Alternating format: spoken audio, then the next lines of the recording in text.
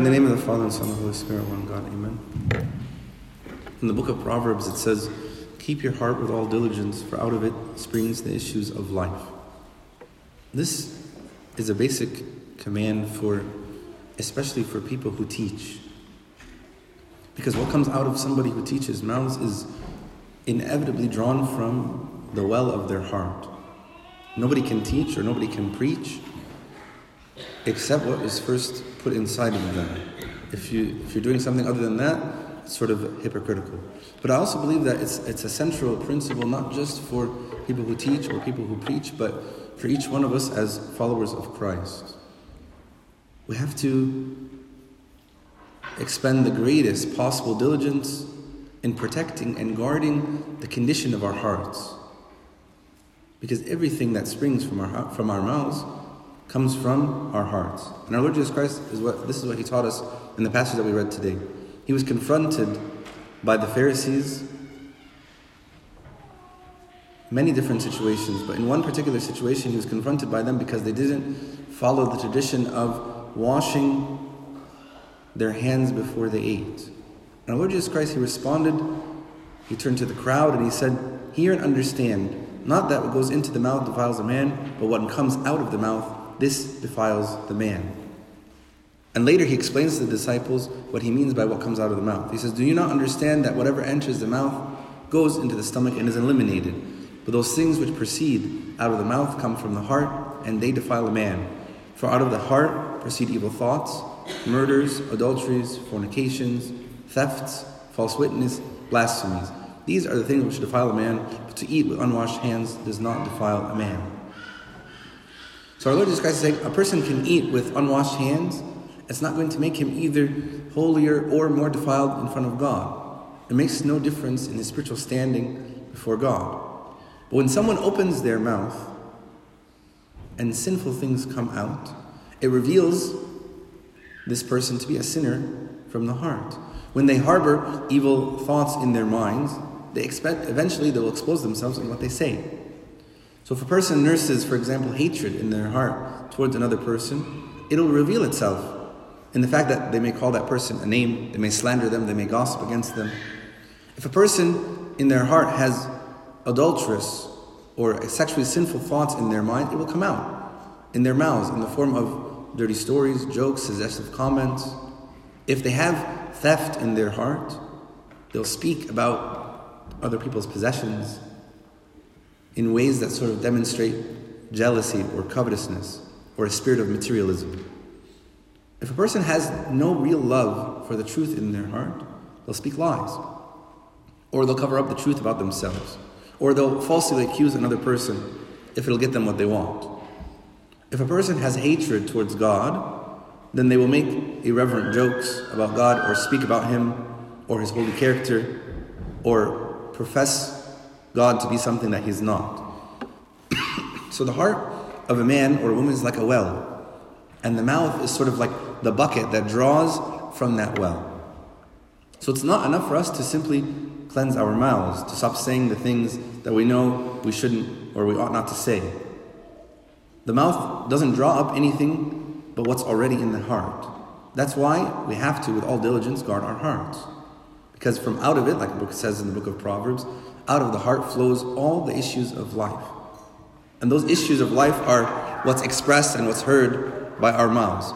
And this is demonstrated in the reading that we read this morning. The Pharisees had just made a big accusation against our Lord Jesus Christ. He cast out a demon. He had a man who was blind and mute, and he made the man be able to speak and be able to see.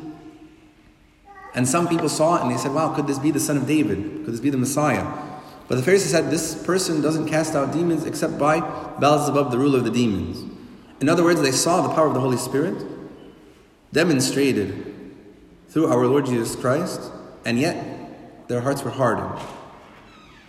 Their hearts were hardened against Him, and they attributed His power to cast out demons, to the devil himself. This wasn't actually the only time that they said this about Him.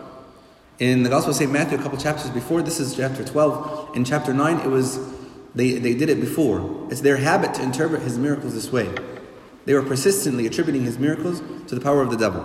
And this wasn't because they misunderstood our Lord Jesus Christ. It's because they hated him, because they were resistant towards him. So when they make these blasphemous accusations against him, what are they revealing in their hearts? They're revealing their incredibly hardened condition of their hearts. None of them would have dared to argue that the Lord did an evil thing in making a blind man and a mute man be able to see, be able to speak. But in spite of the goodness, in spite of the miracles, they still hated him.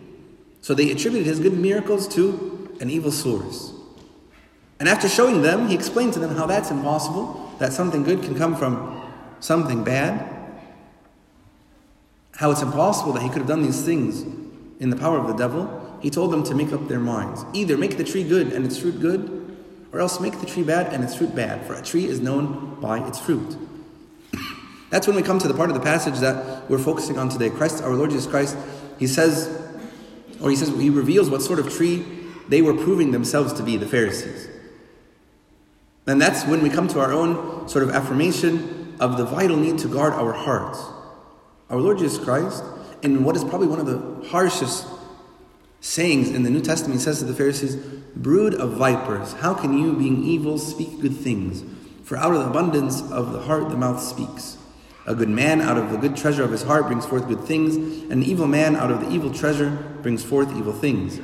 But I say to you that for every idle word men may speak, they will give account of it in the day of judgment. For by your words you will be justified, and by your words you will be condemned." Here our Lord Jesus Christ teaches us the condition of our heart is revealed by our words. The condition of our heart is revealed by our words. The Pharisees were making an evaluation. They were seeing good things that our Lord Jesus Christ did, and they're saying something about it. But he challenged them, saying, "Brood of vipers, how can you, being evil, speak good things?" He's saying there is no way for them to have made a good, accurate declaration or evaluation about him. They could in no way speak good things about our Lord Jesus Christ. The problem for them was that good things couldn't be spoken of people who fundamentally had evil in their heart. That's how he evaluates them. He calls them brood of vipers. Or if you look to the old King James, it says generation of vipers. So basically like kind of an offspring. That means that they have evil character, and their evil character is coming from an evil source. They're the offspring of vipers. It's the same name that St. John the Baptist called them once when he talked to the Pharisees, brood of vipers, who warned you to flee from the wrath to come. When you read this, you might think that our Lord Jesus Christ is sort of needlessly insulting them. But in reality, he's carefully selecting these words to show them their true character. The word that our Lord Jesus Christ uses isn't ordinarily the word for snake or serpent. Instead, it's the word specifically to a particular deadly or poisonous snake. Okay, it says the word viper is different from snake or serpent. He uses this word to describe, it's also used in the Bible in the book of Acts to describe the snake that attached to St. Paul's arm, and the people thought that he was going to die because of the poison from the snake. The regular word for snake would maybe suggest like cunningness or subtleness, like when our Lord Jesus Christ told the disciples, "Behold, I send you as sheep among wolves, therefore be wise as serpents and harmless as doves." But this particular word suggests the idea of extreme danger and deadliness. It's supposed to, our Lord Jesus Christ is trying to highlight the danger of what's coming out of their mouths. The danger of what's coming out of their mouths. Our Lord Jesus Christ is performing miracles, using his power as God.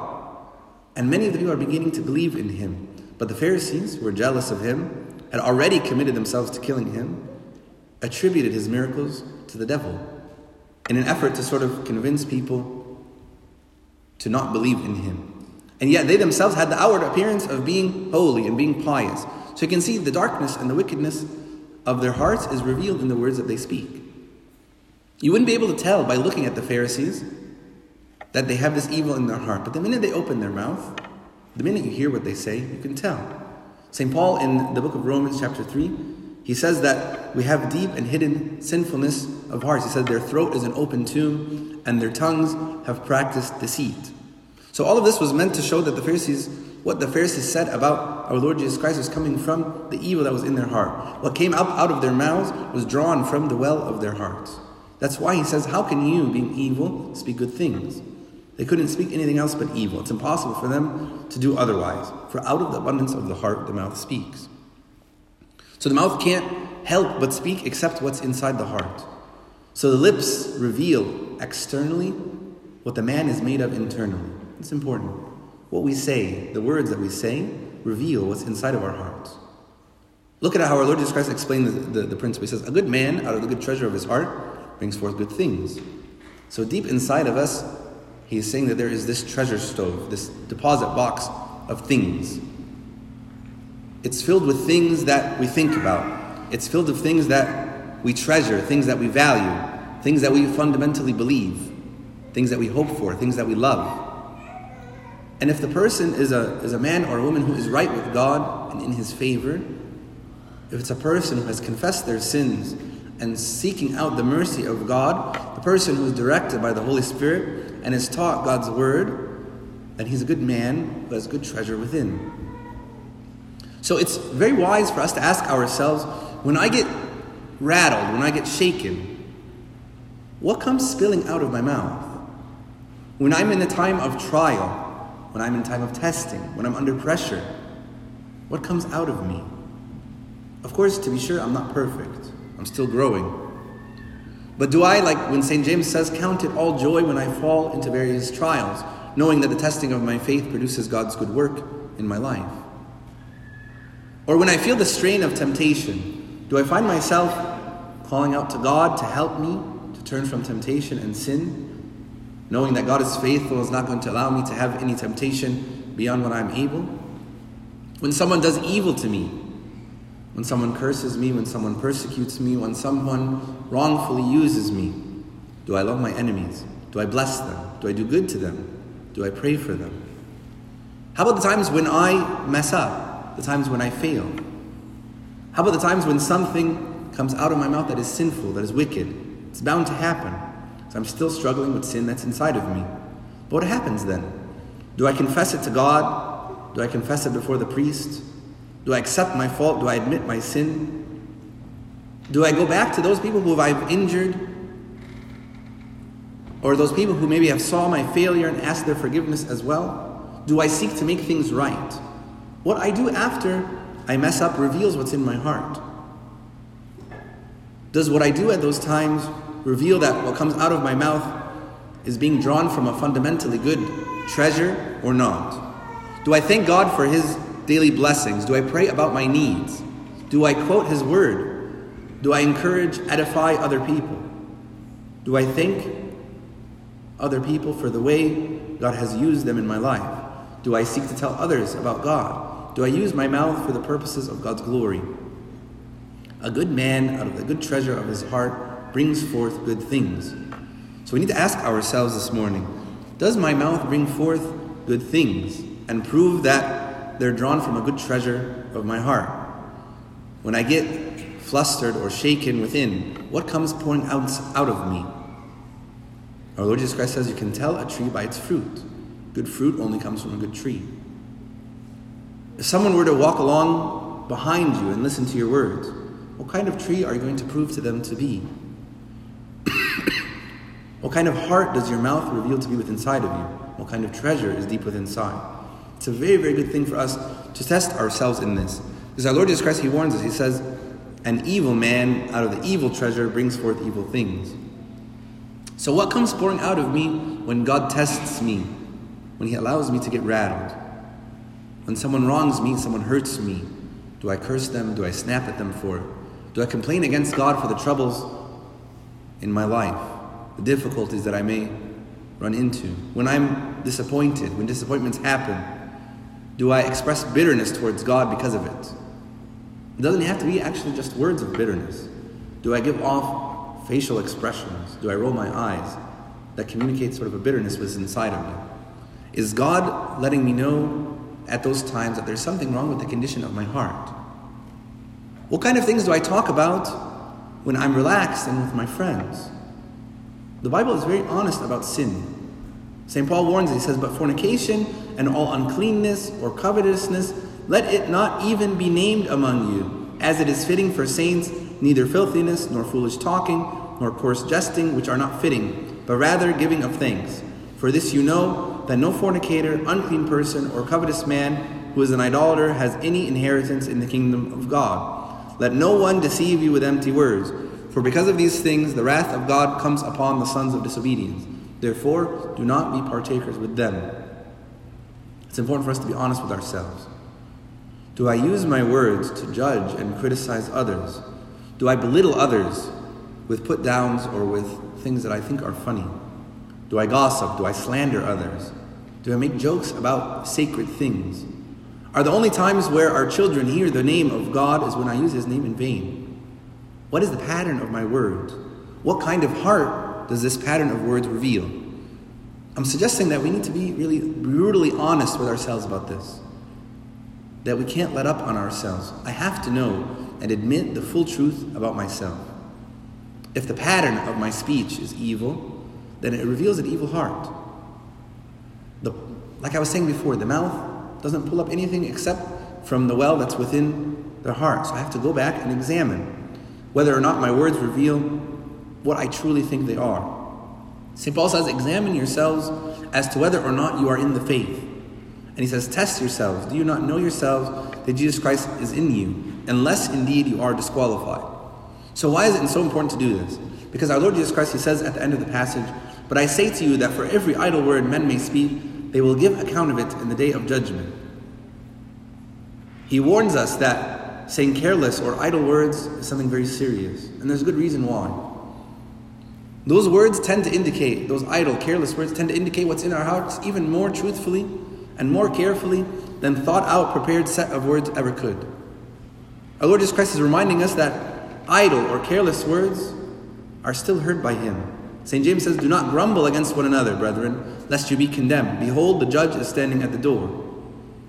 So he's declaring well in advance that people are going to be required to give an account of every word they speak on the day of judgment, even idle words. Our words prove what's in our hearts. That's why our Lord Jesus Christ said, by your words you'll be justified, and by your words you will be condemned.